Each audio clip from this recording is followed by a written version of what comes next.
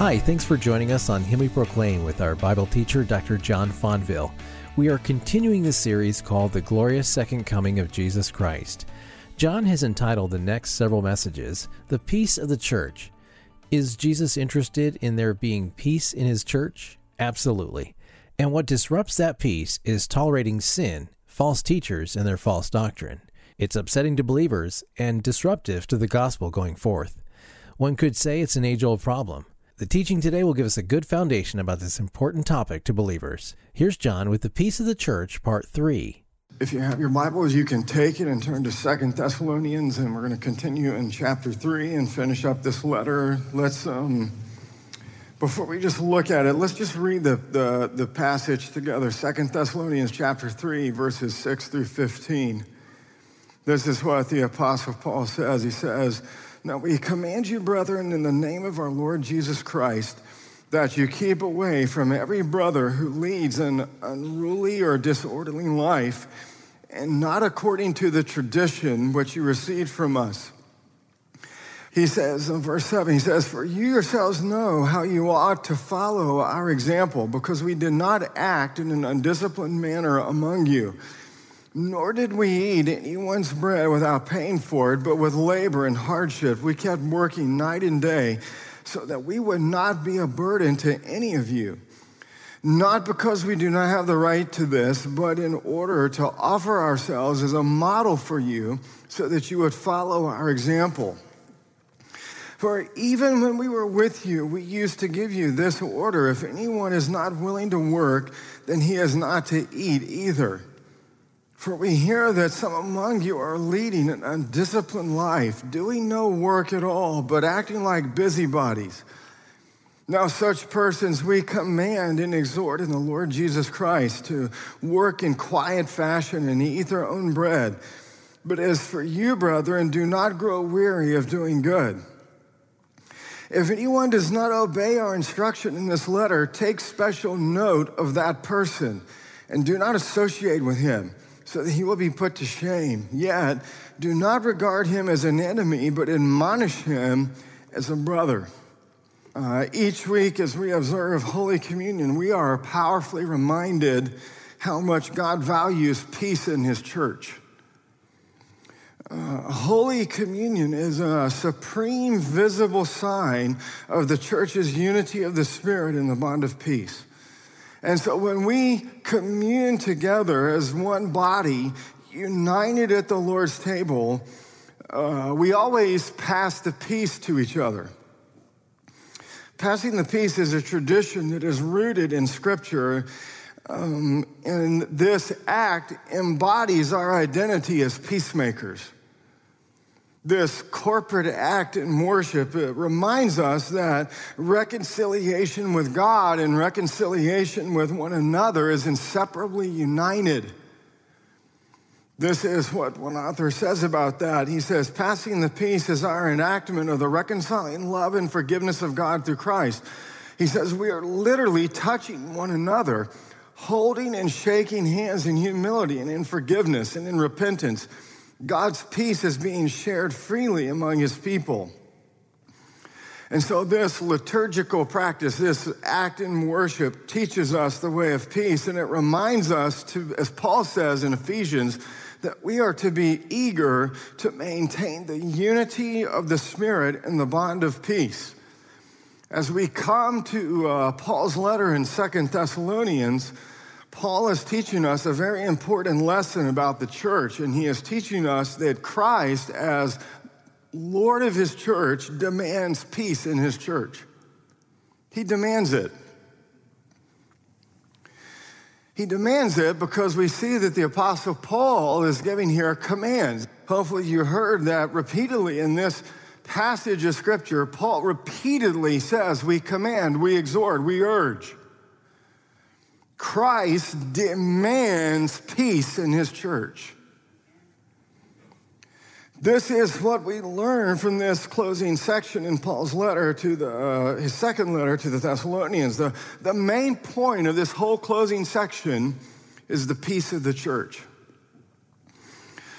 But tragically, some of the Thessalonian believers were living disorderly lives. They were being very insubordinate. They weren't teachable. And because of this, they were disrupting the peace of the church.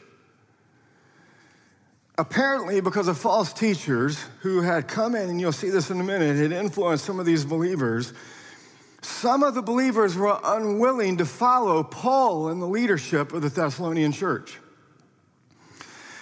And Paul says that their insubordination was disrupting the peace of the church. Back in his first letter in chapter 5, verses 12 through 14, Paul has already addressed this matter of insubordinate people in the church who will not listen and obey the teaching of the church. Listen to what he says to them. He says, "But we request of you, brethren, that you appreciate those who diligently labor among you and have charge over you in the Lord and that give you instruction." He says, "We request that you esteem them very highly in love because of their work." And then he says, "Live in peace with one another." There's a direct correlation between submitting to the leadership and the teaching of the church and living in peace with one another. He says, "We urge you, brethren," and then he says it, "admonish the disorderly, admonish the insubordinate." And so tragically, this insubordination, this disorderly behavior through beliefs and conduct had escalated in the church, and they had refused to listen to Paul in his first letter. And so the problem had begun to get worse in the church, and because the peace of the church is of vital importance, discipline of those living insubordinate, disorderly lives in the church was necessary. And so when you come to chapter 3, verses 6 through 15, what Paul does is that he issues 3 sets of commands to the church to preserve the peace of the church. And what we're going to see in these commands is that we see the authority of Paul. We see the authority of Paul as an apostle commanding his church. And so he sets forth these disciplinary measures that are to be taken by the whole church toward the disorderly who have refused to follow his former commands to them back in his first letter. So that gives you the whole context of what is happening, so we'll look at it some more, but let's look at this first command that Paul gives. This is in verses 6 through 10. The first command that he gives to preserve the peace in the church is this. He commands the orderly in the church, those who are being faithful in the church, to keep away from disorderly believers. That's his first command. Paul begins by addressing those in the Thessalonian church who are behaving and believing in an orderly fashion. Look at verse 6 and look what he says. He begins with this very authoritative tone. He says, "But we command you." That's a very, very authoritative tone. "We command you," look what he says, "brethren, in the name of our Lord Jesus Christ." When he adds this phrase, "in the name of our Lord Jesus Christ," he is highlighting the divine origin and authority of his command. Paul is saying that his command to the church is backed up by the authority of Jesus himself. What he's saying is that to disobey this command is to disobey the Lord. He says, "We command you." This is how one scholar puts it. He says, Paul is in a very determined mood. I would say so. We command you, right? He says his language has a military feel to it, as though he were a drill sergeant on the parade ground. He issues commands and he requires obedience, and he refers to a certain element in the church at Thessalonica that is disorderly. They're insubordinate. This word refers to soldiers who are out of step, to soldiers who are being insubordinate, to soldiers who were rebellious, and they were not open to discipline. And so what Paul does is he goes on to spell out the specifics of his command. Look what he says in verse 6. With the authority of Christ, he says he commands those who are behaving orderly, look, to withdraw from every brother who walks disorderly and not according to the tradition which he received from us. This command to withdraw, to keep away, what it has is the idea of be very careful to not be influenced by disorderly beliefs and behavior.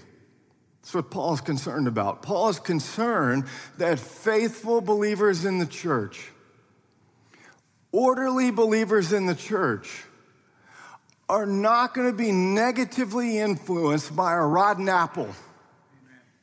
That's what he's saying. He's saying be very careful not to be influenced by disorderly brothers who are walking in insubordination to the church.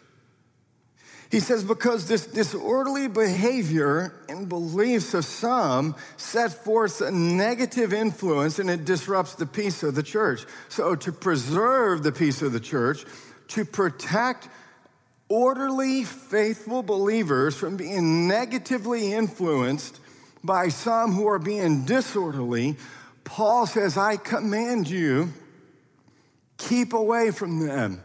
Keep away from the brother who is walking in a disorderly fashion, who is not walking according to the tradition which you received from us. So as we looked at last week, this translation in some scriptures like the NIV or the ESV, they translate idle or idleness, but that's not the intent here. Paul is not really correcting the problem of laziness. He's correcting the problem of disorderliness. This word, keep away from brothers who walk in an unruly life, who are disorderly in the church, disrupting the peace of the church. This word comes from the military, and it comes from military speech that refers to people who are insubordinate and have disorderly conduct. And so Paul says it's not that some of the believers were just being idle. He says these believers were out of order because he had given them previous, quote, marching orders, this tradition which they were refusing to follow. So what is the tradition, verse 6? These marching orders, the tradition, is simply the teaching that he had previously given to them when he wrote his first letter, which I read to you in 1 Thessalonians 5. But they're refusing still to follow Paul's teaching. They are not doing what they ought to do, which is legitimate work, stop spreading false doctrine, stop being influenced by a negative teacher, all these things. And instead, they are doing what they ought not to do. So the presenting issue was idleness on the surface, but underlying this unwillingness to engage in legitimate work to benefit their neighbors, underlying this was their being influenced by false teachers and this negative effect that this false teaching was having on the church, that's disrupting the peace of the church. So this false teaching concerning the second coming of Christ, which is the hope of the gospel. These false teachers were distorting the very hope that we have given to us in the gospel. Now, let me just give you a couple of examples. This problem of distorting the hope of the gospel was a problem in many of the churches that Paul planted in the first century. He ran into this problem in Corinth. In 1 Corinthians chapter 15, Paul says that there are some false teachers in Corinth that were denying that there was to be a final physical resurrection. They were teaching the Corinthian believers that spiritual resurrection from the dead is the only resurrection that there would be. And because of this false teaching about the hope of the gospel, some of the Corinthian believers believed that, well, I guess there's no final coming of Christ. And so he had to write 1 Corinthians chapter 15, the largest chapter in the Bible given to the doctrine of resurrection, to dispel these false notions about the hope of the gospel and to help bring order and peace back into the disorder of the Corinthian church. We see this problem in Ephesus. Paul planted churches in Ephesus, and in 2 Timothy chapter 2, verses 17 through 18, Paul identifies two false teachers that were distorting the hope of the gospel. He writes to Timothy in verse 17, and he says, Timothy, their false teaching in the church, he said it will spread like gangrene. And he says, among them are Hymenaeus and Philetus. These are men who have gone astray from the truth, saying that the resurrection has already taken place, and because of this, they upset the faith of some. Paul also read into this problem of this over-realized eschatology in Asia Minor. Peter. In 2 Peter chapter 3, verses 3 to 13, Peter addresses a similar problem about the denial of the second coming of Christ that is negatively affecting the churches in Asia Minor. And then we come to here in the churches in Thessalonica, and yet once again, Paul is encountering these false teachers who are giving false teaching about the second coming of Christ. And so in chapter 2, verse 2, he says, because of this, some of the believers have become shaken and alarmed in their faith, these negative effects. They were fearful. But here in chapter 3, he says that because of this false teaching, some had not only become shaken and alarmed, but some had actually become disorderly. They had become insubordinate. They had begun to follow the negative influence of these false teachers. And look at verse 11. He says in verse 11, he says, for we hear that some among you are leading an undisciplined life, doing no work at all, but acting like busybodies. It's a play on words, as I showed you last week, that highlights this disorderly living. Paul says that they're not busy doing legitimate work, but they're busy bodies. These believers were very busy in the church. But the work they were doing was not legitimate. They were busybodies. They were meddling in the affairs of others in the church. And what they were doing is that because of false teachers who were teaching these believers about Christ's second coming that had already happened, and they missed it, some of the Thessalonians said, well, then why work? Let's just give up our day jobs and we'll go around with these false teachers and busily spread this false teaching that we've received about Christ's second coming. And so while busily engaged in spreading this false teaching, they were asking the members of the church, support us. Support our false teaching. In some languages, one speaks of a busybody as, quote, one who puts his spoon in someone else's cup. What these Thessalonian believers were doing was they were putting literally their spoons in other people's cups, asking to be supported for their new teaching ministry in the church. And so what they were doing is they were now interfering with the business that properly belonged to the officers of the church, both Paul and the leadership in Thessalonica, both in teaching and administering finances. And so they began to disrupt the peace of the church through all of this mess.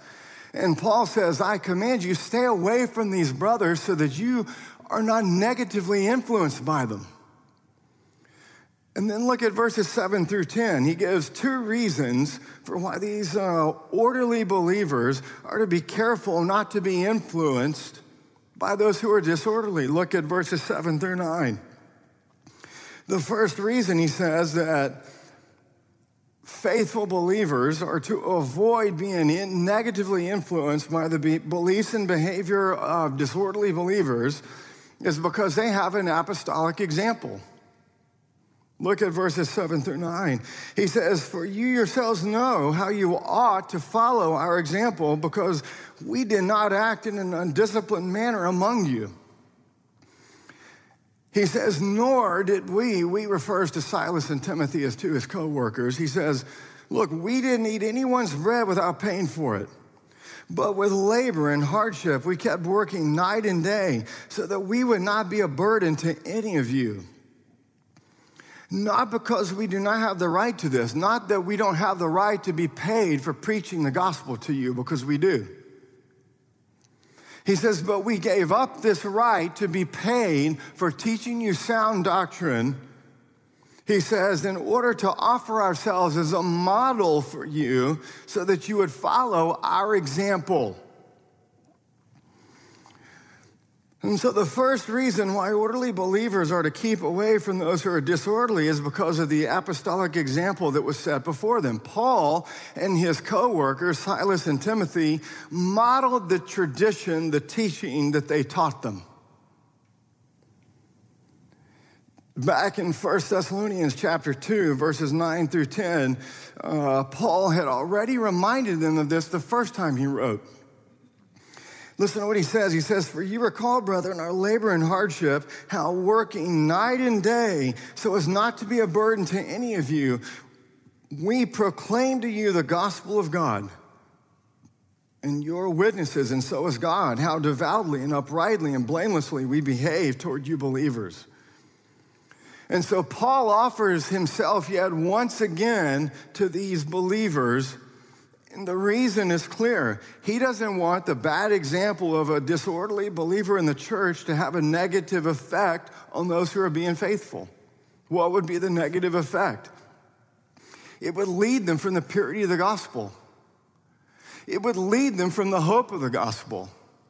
It would distort the gospel. That's a negative effect. What would it do? It would disrupt the peace of the church. What would it do? It would create more busybodies in the church. You've probably heard the proverb, one bad apple spoils the barrel, right? That proverb is often used to describe a person who is a bad influence, and because of their negative beliefs, negative behavior, it affects the whole group of people. And it can introduce and influence similar negative attitudes and beliefs on a group of people. That's what Paul's concerned about here. That's why he is setting forth his example, Silas and Timothy's example, saying we set forth a positive model for you to follow, to be influenced by how we conducted ourselves. And so if left unchecked, such is the chaos of false teaching in the church. But Paul says the opposite, that the imitation of godly examples makes for peace in the church. The second reason Paul says here that orderly believers are to keep away from those who are disorderly is because of apostolic teaching. Not only the apostolic example, verses 7 through 9, but look at verse 10. You have apostolic teaching. Listen to what Paul says in verse 10. He says, for even when we were with you, we used to give you this order. If anyone is not willing to work, then he is not to eat either. Some of the Thessalonian believers were out of order because they refused to live according to the teaching, the tradition that they had received from Paul. And Paul reminds them of the tradition here, the teaching that he first gave them. He says, if anyone is not willing to work, then he's not to eat either. Paul's command has a ring of a proverb. Most scholars generally think that this probably comes from Genesis chapter 3, verse 19. This is what it says. It says, by the sweat of your brow, you will eat your food. So what is Paul saying to the church here? The point is this, is that God's created order, even after the fall, requires that all people engage in legitimate work to feed and support themselves so as to not burden other people. But when you apply this proverb to the problem of the disorderly people in the Thessalonian church, this is what Paul is saying when he says, if anyone is not willing to work, then he's not to eat either. This is what he was saying to this problem. Quit supporting those who refuse to engage in legitimate work. Simply put, stop funding false teachers and false gospels in the church. Don't support busybodies who meddle in the affairs of others, who spread false teaching and ask to be supported for it. Kind of sounds familiar, doesn't it? He says this disorderly teaching and behavior disrupts the peace of the church. Thanks, John. The message you just heard is called The Peace of the Church from the series called The Glorious Second Coming of Jesus Christ. More from this series coming up next time. The mission of Him We Proclaim is to bring you the gospel of good news each weekday, and it's our prayer that your heart will be filled with joy and a clear understanding of the gospel and God's Word. If you want to hear a past broadcast, check out our podcast in iTunes or download our app. Just search for Dr. John Fonville in iTunes or Google Play. Him We Proclaim is a broadcast of Dr. John Fonville. If you would like to visit Pastor John's church in Jacksonville, Florida, you're always welcome. You can find out more at ParamountChurch.com. I'm Josh Montez. Thanks for listening and join us next time.